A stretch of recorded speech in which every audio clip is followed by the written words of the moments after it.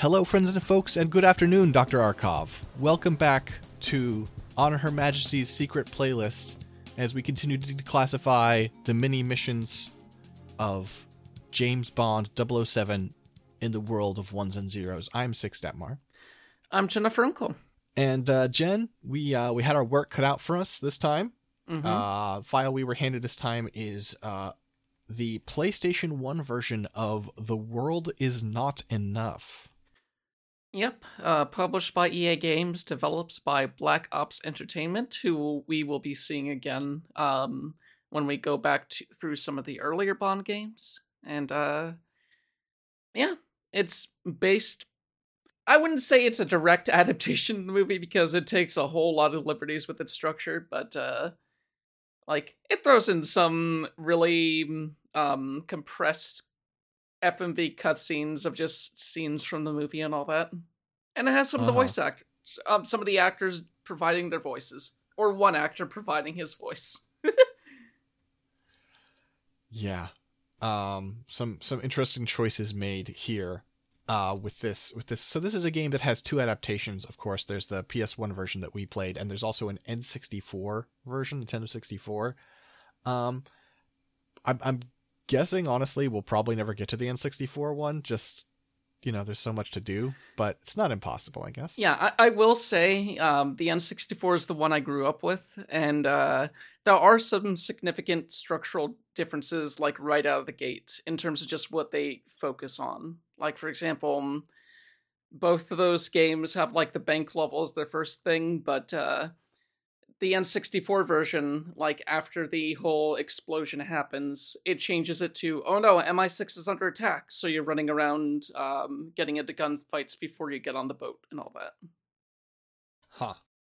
Well, yeah, this one is a little more... This is not the world's most ambitious game, Jen.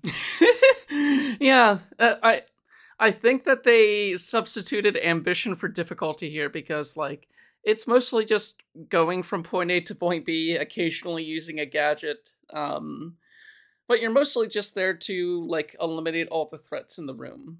Or, grab onto something in the last second. Yeah. Yeah, that's pretty much the case. This is a Bond game that doesn't have any, no vehicle segments. In the N64 one, there's an on rails section. Nothing like that here. Every level is just, walking around with gun in hand, or occasionally without gun in hand. Though of course there is a brief break for some blackjack. Yep. Some really, really basic blackjack. I mean, how are you going to make blackjack more complicated, Jen? I guess you're right. It has double down. It has, I forget the thing where you split your cards, you have two of the same card and you split it. And it also has insurance, which are kind of the blackjack features you want, Mm-hmm. Yeah. I guess my main thing that's kind of weird about it is, you get to the point where it has to play blackjack and it pops up the same box you see, a few sentences in every other mission, but here they just threw a whole fucking paragraph or two into the small Motorola box. You're required to win $100,000 in blackjack to progress the mission, and it doesn't seem like there is any reward for doing this, but I got up to over $2 million because I just kept playing and, using... For the record, I have authentic hardware and an authentic copy of the game. It's just that my laser needs repairing on my PlayStation 2. And so I emulated this one. And since I was using that benefit, I decided to use some slot saves to, just keep winning money. They never threw me out, even though I just, I started with, you start with a couple $1,000s, and I made my way up to 2 million, just betting my entire wallet every time. And they never were like, hey, you have to leave now. Yeah. I also have a legit copy and hardware to play it on, but I ended up emulating it as well because, this game's just very fucking hard. There's just something about the way combat works in this that is not fun to deal with. Especially, when you get to the snow level. I died, 15 to 20 times to the enemies there before I was like, okay, fuck it, I'm just cheating through this. Yeah, you the snow level has like ski physics in a really weird, like, where like you are still playing a first person shooter where you have movement and you can strafe, but your forward and backward specifically have like momentum that you have to like accelerate and decelerate against. Feels very weird. Also, this game is really big on, so like as mentioned, you do have like movement on the D-pad. This has no analog stick support, and then strafing on L2 and R2. Aiming up and down is done by holding R1, so it's not super convenient or simple. And this isn't a game, this isn't Doom, right? They expect you to aim up and down pretty often. I will say it does have analog controller support, but from what I could tell, you could not use that to look up and down using the right stick, because like that was still at this point in time in gaming, that was still considered heresy. Like this was around the time when, well, not long after that one Alien game for the Jaguar came out, and like people took a look at the dual joystick controls and they were like, "What the fuck is this?" Give it a 5. Yeah. And it also just was a bad game, so, you know, that probably hurt its odds a little bit there. Yeah, maybe a little.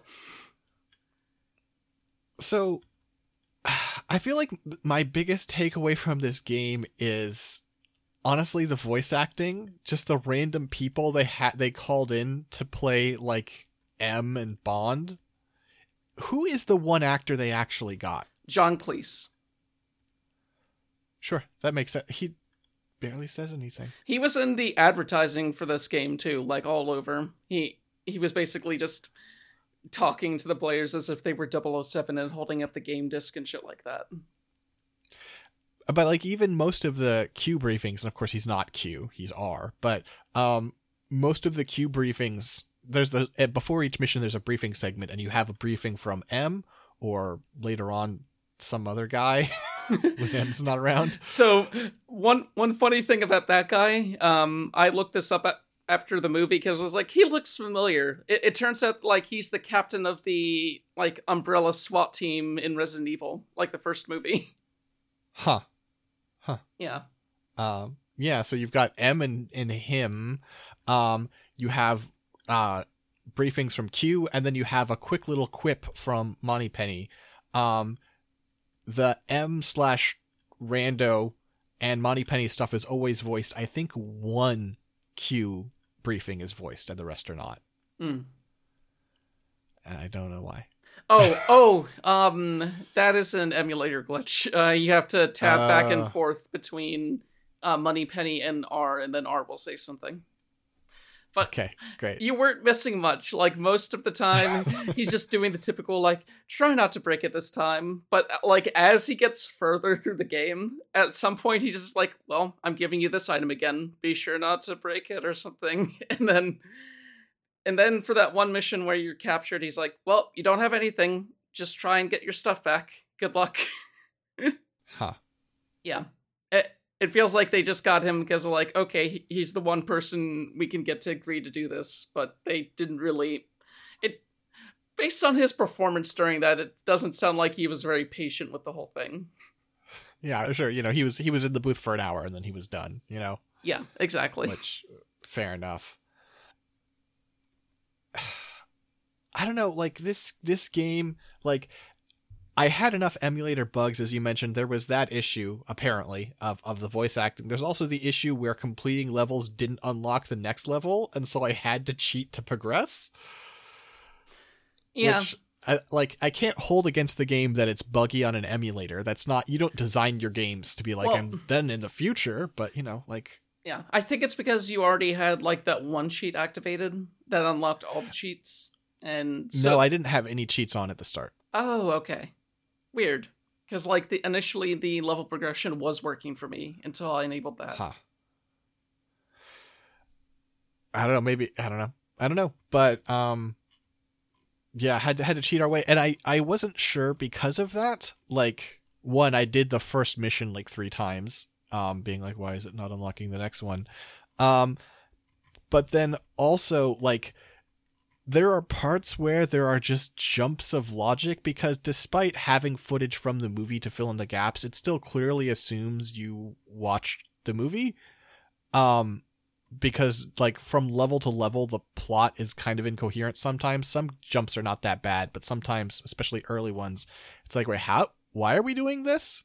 And I thought maybe I'd missed cutscenes because of the emulator or something. No, don't think I did. Yeah, it's just kind of incoherent, and they take several scenes from, like, this is just the classic movie game adaptation thing where they take scenes where there would be no combat and they find a way to insert it. Like the bit where you're chasing after the bomb that's been placed in the oil pipeline. It has to drum up this whole thing like, oh no, suddenly the terrorists have busted in and are taking everyone here hostage, so you have to go free the hostages and hit A, B, and C, and then you'll be able to do the thing. I feel like the most egregious one is when you're in like the second level, I think, when you're chasing the assassin from the bank, where in the movie her boat gets blown up and she runs like 10 feet to a hot air balloon. In the game, she runs through like 7 neighborhoods packed with goons with thugs. Yeah. Goons with thugs. Sorry, goons with guns. And one incredible low-res portrait of Winston Churchill just in this pub. You know, just keeping the old ways. Yep. Yeah, there's like, so the Bond license was in a weird state at this point. Well, it's rarely ever been not in a weird state, but like, yeah. This was like shortly after GoldenEye had done its thing, and after Rare and Nintendo passed on doing further ones, EA just scooped that shit up, and they're like, okay, people like Bond games, we're just gonna make this happen.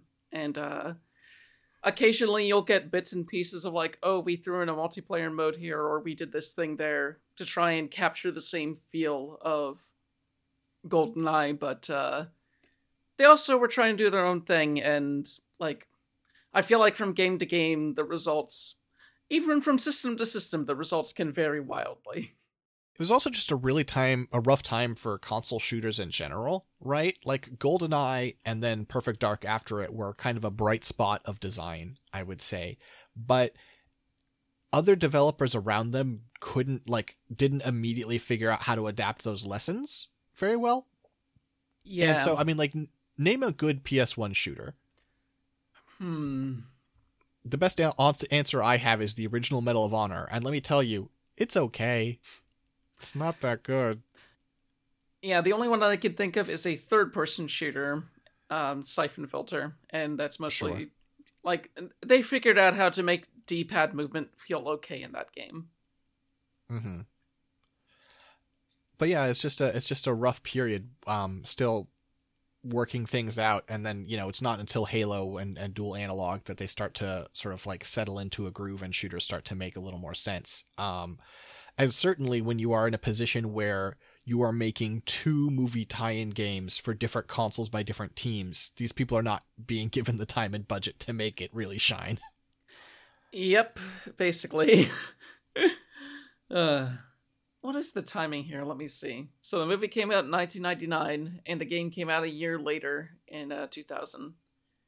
Shortly after the Nintendo 64 version, which came out like a month before. Huh.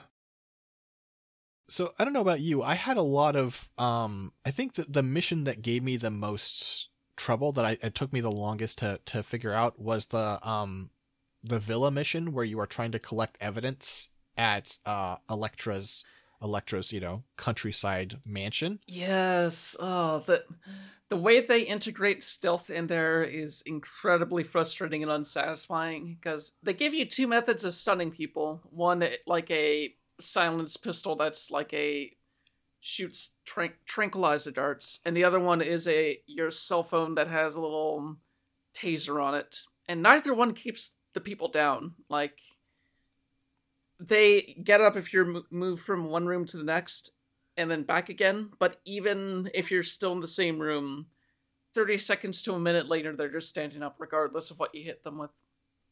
I didn't know this, because what I did, I think I cell phone zapped one person and didn't realize then when they got up later.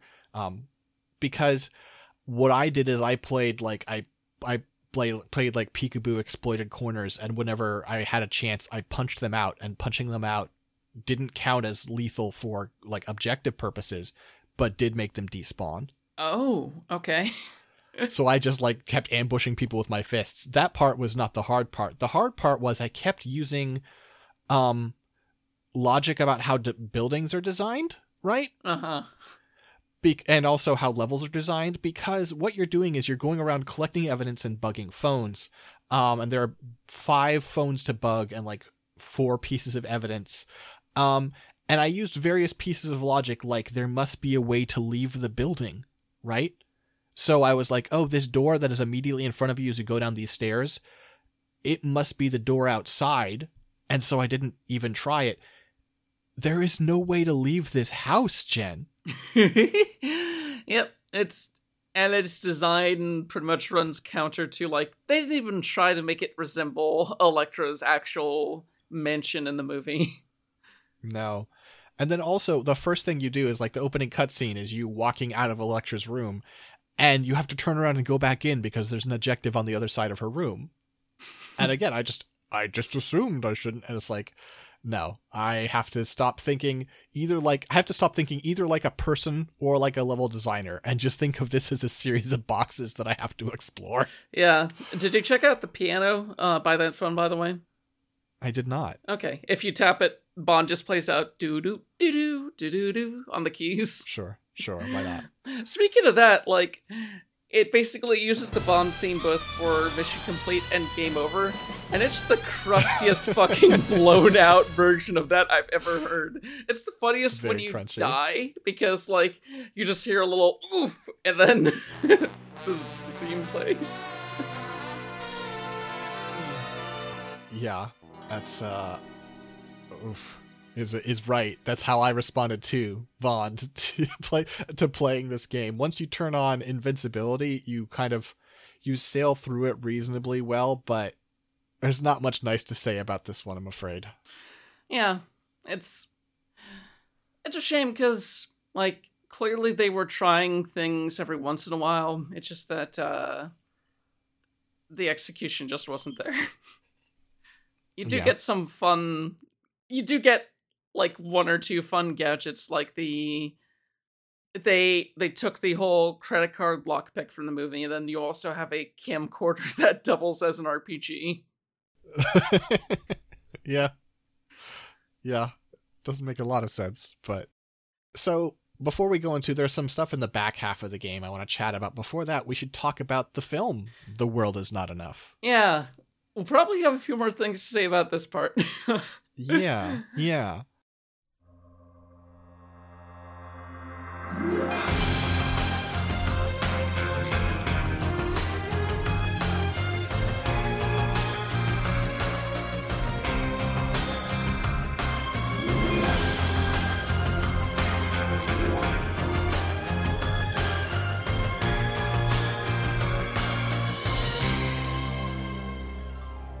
So, after Bond goes to Spain to retrieve a British oil tycoon's money and get information about an MI6 assassin, the banker he's interrogating is suddenly assassinated. Bond spends some time chasing after her before she blows herself up. Bond returns home with the money and is like, okay, here you go, Sir Robert King, here's your money. But then realizes too little too late that his lapel pin has been switched out and acts as a trigger for a detonation that kills him instantly. I think the assassin thing happens after that, actually. I'm sorry. But yeah, after all of that happens, Bond is put on guard duty for King's daughter, Elektra, but MI6, as ever, has an ulterior motive. They're trying to flush out her original kidnapper, Renard, who was shot in the head by another MI6 agent, but the bullet is still in there, slowly working his way through his head, but he is not dead yet, and also he is now more dangerous because he feels nothing. So, this movie basically follows Bond as he has moments with Elektra, infiltrates Renard's terrorist group to find out more, meets another Bond girl, Christmas Jones, who turns out to be the true Bond girl, and does his best to save the sanctity of an oil pipeline through Russia. So I had seen this movie once a long time ago, and I remembered it being terrible. And I think this movie's actually really fun. I think it is, like, certainly on the stupider side of Bond movies. Like, it's the immediate sequel to GoldenEye, which is a movie that, while silly, works decently on a serious level as a spy movie. Mm-hmm. And this doesn't. But it's very fun. Yeah, like, the gadgets are, like, dialed up to 10. Like, even in the big assassin chase scene on boats, like, there's a bit where Elektra happens to pass through a gate right as it's closing, and Bond just dives, and then it does the most ridiculous fucking camera cut I've ever seen in a big blockbuster, where it just does a comedy fade to him underwater adjusting his tie for like a second, then doing another fade in as he comes up. That whole sequence, though, even beyond that, has like multiple shots where it's just Bond, like, in the boat, just like, but it doesn't look like he's in a speedboat. It looks like he's at Universal Studios and he's on the water ride, because he's just like gasping for air, like, like his cheeks puffed out and just soaking wet as buckets of water are dumped on his head. Yeah, and eventually the chase ends up going on land, but he doesn't need to get out of the boat because it just keeps going across the roads and through buildings until they get to the water again, because he has little jets on the bottom of it.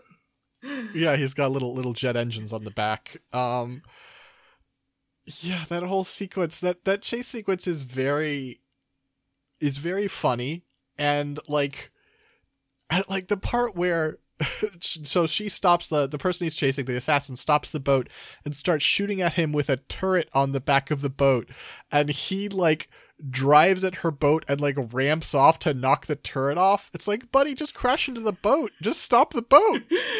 What are you doing? There's multiple shots in here where like he is weightlessly twirling through the air in this boat, and it's so funny. It is one of these classic, like, I don't know about faux pas, but like moments of like, what are we doing in a chase scene, where you realize that they're chasing them, but there's no, like, Bond has no way to stop her.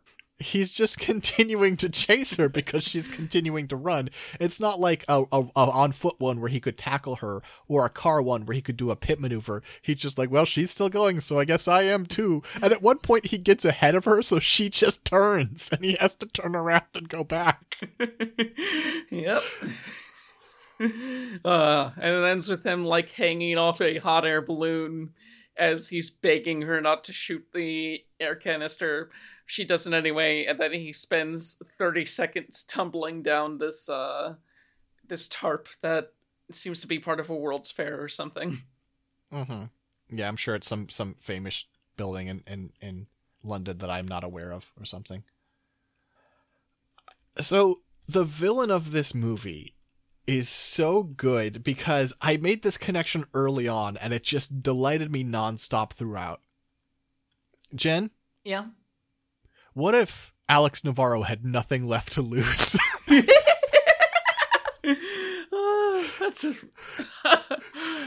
That's not where my brain went to when I saw him, but that he looks a lot like Alex, just sort of like basic facial structure, though he's got extra scars, right? Mm-hmm. And then also his delivery is just anytime Alex does like a villain voice, and it's just like, I'm just like, man, I know Giant Bomb went bad, but I didn't know it went this bad.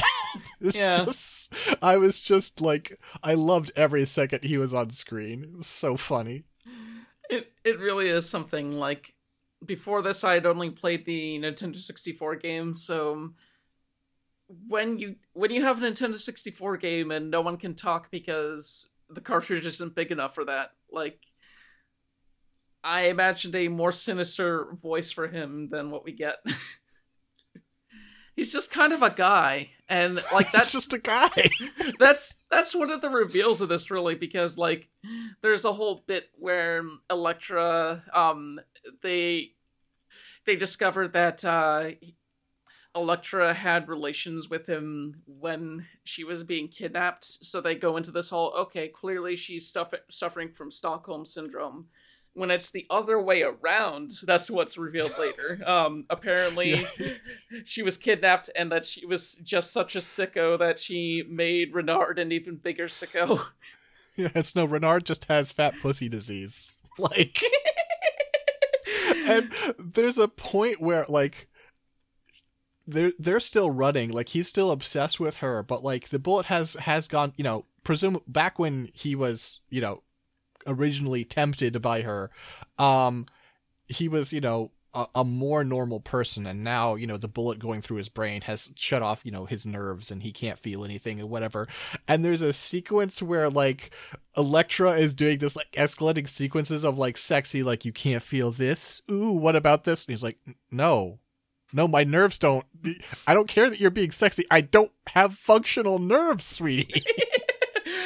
Yeah, but even then, he is so down bad that his reaction to Bond mentioning that Elektra ends up dying is just this really pathetic no, and just totally flailing out. Even though like, before this point, his whole special thing was because he couldn't feel anything, he was just able to be like, I am totally...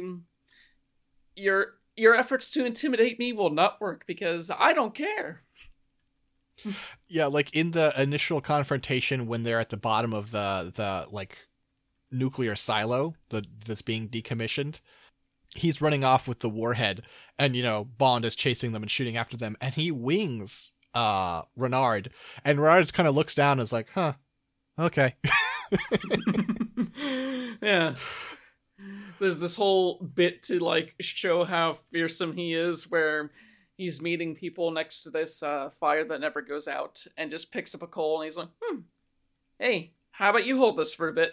And he just holds that person in a handshake while it's burning them to shit. And then shoots the other guy. He's like, listen, that was your test. You passed. And then immediately that guy goes and gets shot. Yeah. God. It's very, very funny. It is really funny too, like, the first time you meet Elektra King, Bond travels out to an area where she's building her pipeline, and she's meeting with the very angry locals, and she's able to woo the local Russians over just by meeting with this priest and being like, okay, we're going to move it to a slightly different location. And everyone's like, yay, we love you now. I mean, that's what they're protesting over, is like, don't destroy our, you know, our like national treasure here, like this church. And she agrees, right? They win that. Mm-hmm. Yeah, but in the background of all this, you're watching these two helicopters with just like 6 feet of saw blades just going through trees, and I'm like, wonder if that's going to show up later. It's such a weird, like, I guess they're just trying to, like, foreshadow the fact that they want to use this in a later action scene, but it's like, oh, you know, these buzzsaw helicopters everyone has, and you're like, no. Yeah, like, this... The funny thing is, like, she has those, and then, like, she's also technically the owner of those paragliders that end up coming after them while they're skiing. Like, paracopters, I mean, because they can, No, those are taken from the IDA, remember? Because that's what the doctor says, is that he's like, oh no, but we had to return those. These are machines that the, like, basically International Disarmament Organization has for some reason, and they borrowed them. Which is why he's like, dog, that was a rental. We gotta put them back, and you blew them up. I guess I missed that part exactly, but yeah. It's such a funny scene because, like, these paracopters just show up, and start chucking grenades and shooting Uzis at them while they're trying to ski down, and then at some point, like, they can essentially turn into snowmobiles on a dime just by landing and removing the parachute, and there's just doing it the opposite way too whenever they want. It's the silliest enemy vehicle I've ever seen. He deals with it pretty quickly, but the part where he like lures one to a cliff and then dives out of the way and it drives up, and you see Pierce Brosnan give this big smile, which, by the way, this is some of the hottest he's ever looked. Holy shit. Pierce Brosnan looks good in this movie. But he dives out of the way and he gives this big like a kid who just won the football game. This big dopey smile as this thing flies off the cliff, and then it just deploys the parachute and turns around and starts flying. He's like, "Aw." Yeah, it's really something. Other things I liked. You get the point where he kills the security guard, Mr. Davidov, and replaces him. And they're like, all right, well, listen, you got the bribe. And he's like, of course I do. And he grabs the duffel bag and he doesn't know what's in it. It's like, oh, it's sneakers. These guys are sneakerheads. Well, initially he looks at it like, is this the right thing? And then they immediately take him and they're like, yep, thank you. Yeah. And like, you also get like, there's other pretty funny stuff here. We get, in the casino sequence, I just like this commitment to, this is one of the few moments where they really lean on Bond being genuinely uncool, right? Mm-hmm. Where he's got these like blue like gunners that allow him to see with X-ray vision, and it establishes that he can see weapons and everyone is armed, and then it establishes that, of course, by its nature, he can see underwear. And then we just cut to a normal perspective and we see him checking people out. And you're like, you're such a creep. Yeah, and it tries to justify it by being like, oh, everyone is packing heat in this. But it's like, no. Amazingly, no, but you stared directly at that woman's ass. I mean, come on. Yeah. Amazingly, this came out a few years after the first Austin Powers movie, which I think had a similar gag. I wouldn't remember. It's been a long time. It feels like the kind of thing that Austin Powers would make fun of. Mm-hmm. Mm-hmm. Also, we get the return of Bond's quote-unquote friend from GoldenEye, Valentin Zukovsky, and this time played by the recently passed Robbie Coltrane. Oh, he passed away recently? Huh. October 14th. Yeah. Oh, damn. Didn't know that. Yeah, he alongside him is this guy named Bull, who No, Boolean. Oh yes, Bullion. And his whole thing is he's listed as Bull in the credits, but in the movie he's called Bullion. His whole thing is that like he doesn't trust banks, so he just carries it around with him everywhere, including his including like gold fillings and his ridiculous Prada briefcase. So fun thing about this character. This is actually a insert from a musician who was super popular at the time named Goldie. I think he even did like the remix of the Bond credits music at the end, because this whole thing was just like intense hardcore drum and bass and jungle music, essentially. Huh. Yeah, came and went, passed me by. No idea. It's just like, okay, I guess this... I mean, I did like the idea of a guy who doesn't trust banks, so he puts all of his money into his mouth. I think that's very funny. Yeah, it's pretty good. And there's also, like, that whole casino scene is something else, because, like, all of a sudden Elektra comes in out of nowhere, and Valentine just pulls out, like, hey, here's $1 million credit. Spend it wisely. And then she just goes and bets it immediately on single card blackjack. Which is like, I mean, it is of course just to set up so that she can, she can pay him on the sly for something. It's like, sweetie, you got to learn to have more fun with gambling. This is boring as shit. What is it about, like, fiction being like, no, you can tell this person's really hardcore because they want an even more boring game? It's like, no. If you want to lose money that bad, just, I don't know, just throw it up in the air and see what happens. Yeah. Speaking of which, I did actually enjoy reasonably the Bond girl dynamics in this one, because I like, first of all, when he first meets Elektra is like, no, MI6 fucked us up once before, piss off. As opposed to immediately being charmed by him.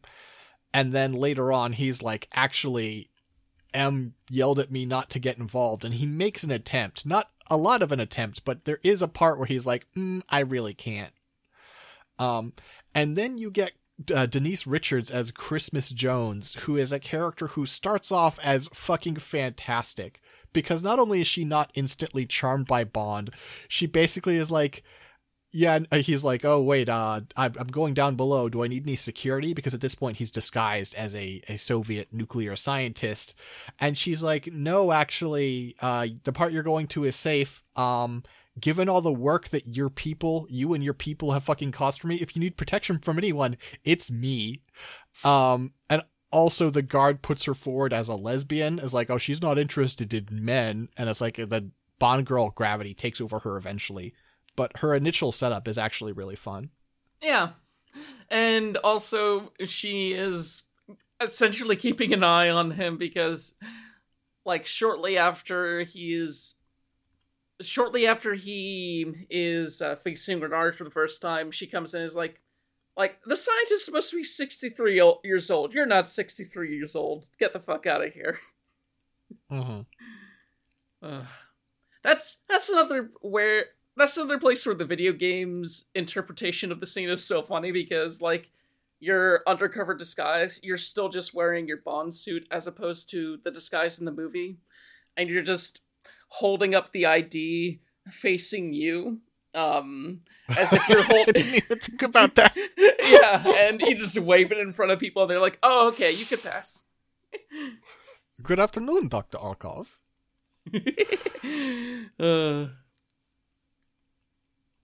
Yeah. God, I didn't even think about the fact you don't even show them your badge. That's so funny. I do quite like the scene where they're just racing through the oil pipe too, and like Bond has to somehow convince her once he realizes the significance of the fact that only half the plutonium is here. Like, okay, so we're gonna eat shit in this part right now. So don't disarm the bomb. We're going to roll off this thing going 60 miles an hour into this cramped tunnel. We're just going to do it. And that buys him time to be, like, recognized as dead for one scene before he drives up in a fucking spy BMW and immediately gets cited by Bullion.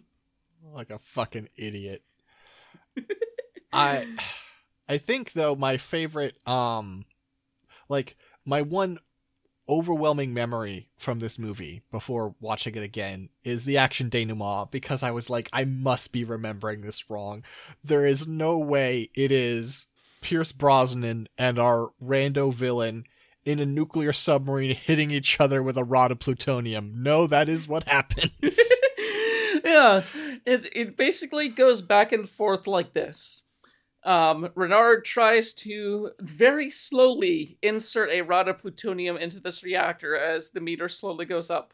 Bond punches him and knocks him away, takes the thing out. Renard gets one over on him again and starts putting it back in. And it keeps going like that until eventually Renard just locks him in a cage and he's like, buddy, I'm just gonna fucking do this. At which point, Bond uses specific CO2 tube and puts it in the right place, and the plutonium just impales Renard by shooting out so fast. Yeah, there's like he hooks up a pipe and then uses an interface that is designed for pneumatically firing cooling rods, I guess. Listen, Bond logic, but it's kind of wild. That whole sequence is wild. Like, the way they get onto that submarine and everyone's just fucking firing, like, bullets in a enclosed submarine, which is, like, the worst thing you can do. It's pretty dangerous. Yeah, and of course, almost immediately, they run into problems with leaks, and then Bond happens to get the control stuck in a way where it's like he's trying to surface the submarine, but he gets the control stuck in a way where it's just nosediving into the fucking sea, and then it gets shot up, and they're like, well, no one is happy in this scenario. Yeah. Obviously this whole thing, like the suddenly the floor is the wall, and everything, and all the swimming and all the shifting, this would be really hard to do in the game. So instead they set up a a radiation poisoning water barrel maze. Yeah, and like the size of the map is like way fucking bigger than any submarine could possibly be. And so it's just like you walk in, shoot a bunch of dudes in hazmat suits, and then it's like, okay, navigate this water barrel maze before you collapse from radiation poisoning, Mr. Bond. Yeah, and the whole torpedo hatch escape sequence is just you walking over to a torpedo texture and hitting X, and it's like mission complete. Yeah. Which, it was fun that they basically did that torpedo launch thing as, like, a callback to earlier Bond films, because, like, this is not the first time Bond has been fired out of a submarine shaft before. No, I mean, that he had that submarine torpedo bay, like, burial in You Only Live Twice. Yeah. Yeah.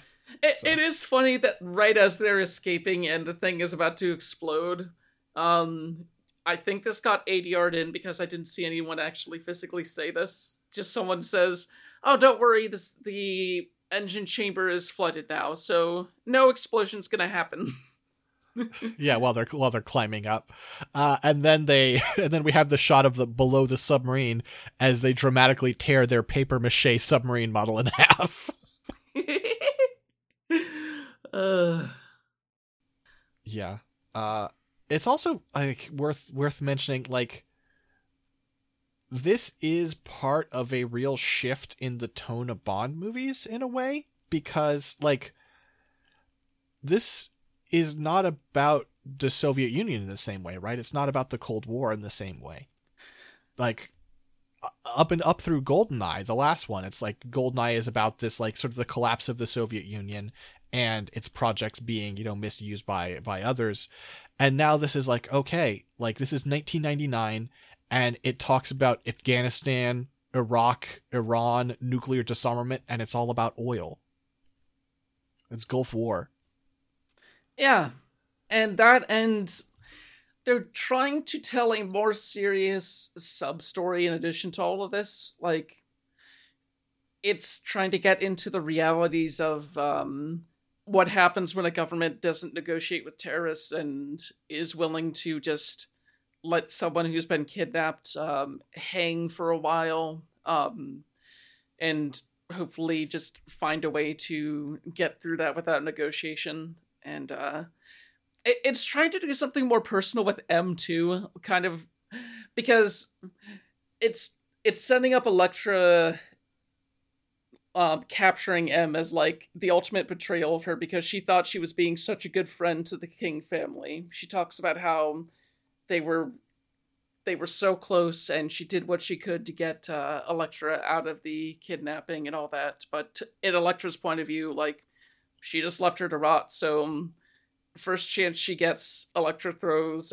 M in a cell and is like, "Yeah, have fun. You're just gonna fucking rot." Mm-hmm. I can't really make good on that, though, because of everything else happening in this movie. So, like, the way that they try and wrap it up to maintain some of that pathos is by having Bond basically shoot Elektra in front of him, And Uh-huh. basically, which while he's doing and while Emma's just looking there, incredibly sad, he makes another fucking pun. uh, because Electra's whole thing is like, you can't shoot me, you'd miss me. And he just shoots her dead and is like, I never miss. And then walks out. Yeah. It's gonna be, a number of movies until there's a real attempt to grapple with, like, M's interiority as a character. Yeah. They also have the most awkward title drop imaginable, which happens in both the game and the movie, where Electra's like, I could have given the world to you, and Bond's just like, the world's not enough. It's a family motto of the Bond family. I thought, yeah, like, going forward through that, when you hear that, like, the theme song done by Garbage and, like, all of that, you're thinking, okay, that's supposed to be a line of, like, supervillain ambition, but no, it's just, like, a thing that Bond himself says. I will say, to be fair, that is actually established as the family motto on Her Majesty's Secret Service in 1969. Oh, okay. It's in Latin. It's Orbis non sufficit, which, is like, yeah, the world isn't sufficient or enough. But yeah, no, good work, I guess. Actually.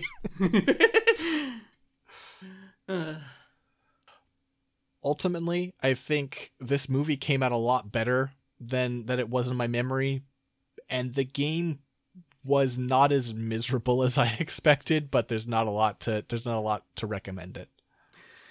Yeah, it's one of those situations where even, like, I feel like one of the reasons why it's so hard is if you just play those levels from beginning to end perfectly, it clocks in less than 2 hours. It's a short video game.